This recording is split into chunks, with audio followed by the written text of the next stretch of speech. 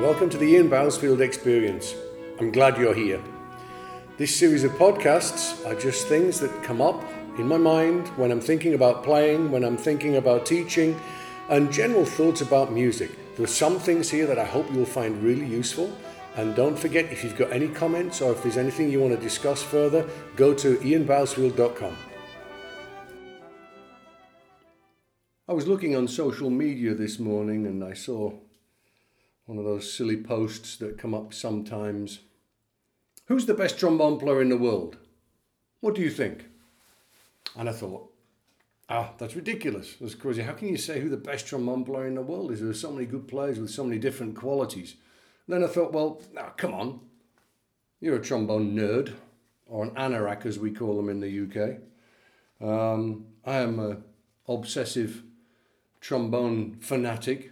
Who do I think the best trombone player in the world is? And I thought about it and I still kind of came to the same conclusion. My favourite white wine is called Chassagne Montrachet. I can drink it, but I can't say it apparently. Chassagne Montrachet, it's from the Côte de Beaune in Burgundy. On certain occasions, that's my favourite white wine, depending on what I'm eating and how I'm feeling. My favourite piece of music is probably Sibelius' Sixth Symphony, number 6. But I don't think I'd want it played at my daughter's wedding, So certain things on certain occasions will speak to you in a certain way. And I certainly couldn't say that a specific Chassagne Montrachet is the best wine in the world or that Sibelius Symphony number 6 is the best piece of music ever written. But they speak to me on certain occasions. And I think that's how I feel about so many trombone players that I've heard. A good friend of mine once said, particularly amateur people in any genre, in golf, in tennis, in music, they want to know what the best is, who the best is, what's the best opera, who's the best singer. And it kind of is a bit against the way I see it, I must say. And remember, I'm a trombone fan. I love the instrument and I love what a lot of my colleagues do. So in the same way that a wine speaks to me on a certain occasion, certain trombone players, and I can't give you one. I can't say there's one trombone player, this person is the best trombone player in the world, or this is the best trombone player that ever lived. I suppose I could have a guess, I could have a go, but let me start close to home. The ones that have, how can you ever disregard, let's say, a Dennis Wick in his electrifying brilliance when I first heard him live in 1979, the end of the Firebird with the London Symphony and Claudio Abbado. A guy who probably many of you have never heard of, called Derek James, who's a famous London first trombone player. Again, scintillating end to the end of Shostakovich's Seventh Symphony. Things that I'll never forget. What we do as musicians is we try to create special things, special occasions, memories. Music, what we do, it's about creating memories. And we all know that remembering a certain meal with a certain person or a family reunion or a walk in the park, and you can still smell the aroma of the flowers, and you can still smell the wine that you drank, that special bottle of wine that you had in 1998 or whatever, All of the rest you forget. And that's the same with music. So these are the people who have created special moments for me. John Iveson, first trombone in the Philip Jones Brass Ensemble, in the quintet and in the 10-piece as well. Still today the person I aspire to, because of his sound and articulation, really special moments, incredible. And if we look at, the ones who perhaps you would not quite well, Christian Lindberg. And by the way, I feel greatly privileged to call many of these people friends. When we start talking about people like Christian and Joe, we've known each other for decades. I mean, Christian Lindbergh, I mean, a personality like the rest of us all put together, stage presence that's just incredible. And he's no mean trombone player either. He can get around a thing, you know.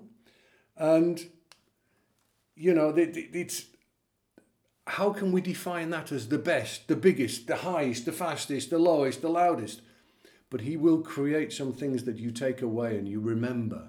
And that's what I'm looking for.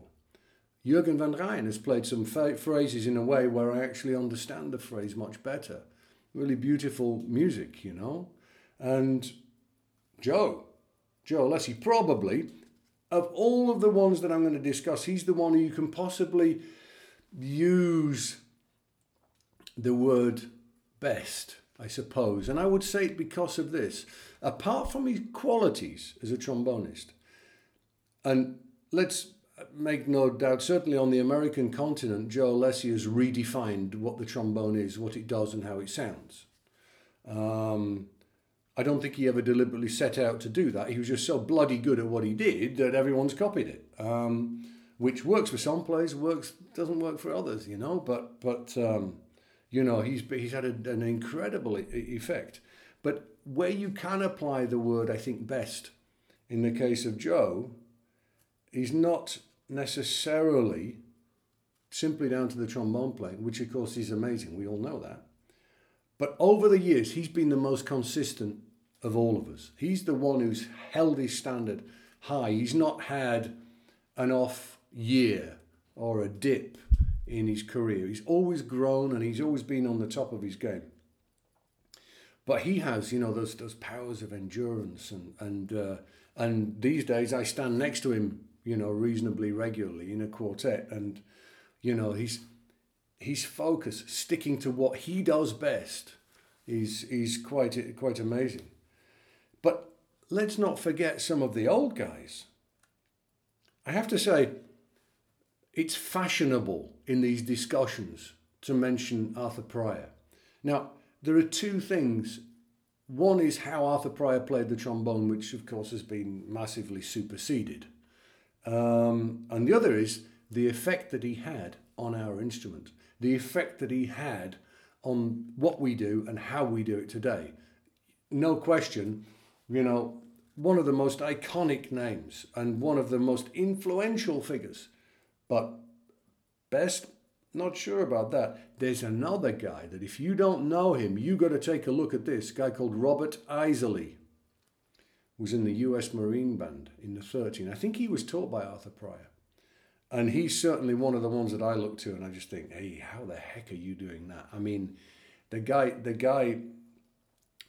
has a single tongue like a bloody rattlesnake. I mean, it's just incredible. And then, hang on, who are we leaving out here? How can we discuss those people and pick one out as being the best? What are we going to say about Frank Rossellino? I mean, just extraordinary. Probably the greatest flexibility that we've ever heard. You know, probably one of the greatest human beings that's ever put a mouthpiece on their face, never mind on the trombone. Herbie Green. Anyone played a nicer tune than that? It's what we aspire to, isn't it? It's incredible. And then, how could I forget Bill Watrous? And. I'm leaving loads of them out, aren't I? And let's get a bit more up to date. Wycliffe Gordon. Yeah, I just wish he wouldn't do it, because someone should tell him it's not possible to do those things on the trombone. It's just extraordinary. And Marshall Gilks. I mean, again, same things, just really on the forefront of what we can do on the trombone. So there we go. They're the ones, and I'm sure I've left some out, that I would pick out as being the best trombone players I've ever heard. Oh, sorry, Ralph. I forgot Ralph Sauer. Those Telemann recordings in the 1970s. Special. And there's more and more and more and more. So to actually say, who's the best trombone player in the world? Well, I guess the best trombone player in the world, if you want to look at it that way, would be the sum total of all of those people that I mentioned there. So that's my feeling on it. And now you can tell that I really am a trombone nerd. I love the thing, and I love what all of those people have done. So I don't think it's so easy to say who the best is. One can have, like I say, an opinion as to what you might like to hear one particular player do, but I'm afraid I came back to my original feeling, which was, it's impossible to say. So there you go. I hope you enjoyed that. If there are any issues that you found particularly interesting, don't forget to contact me, and always go to ianbousfield.com for lots more interesting stuff.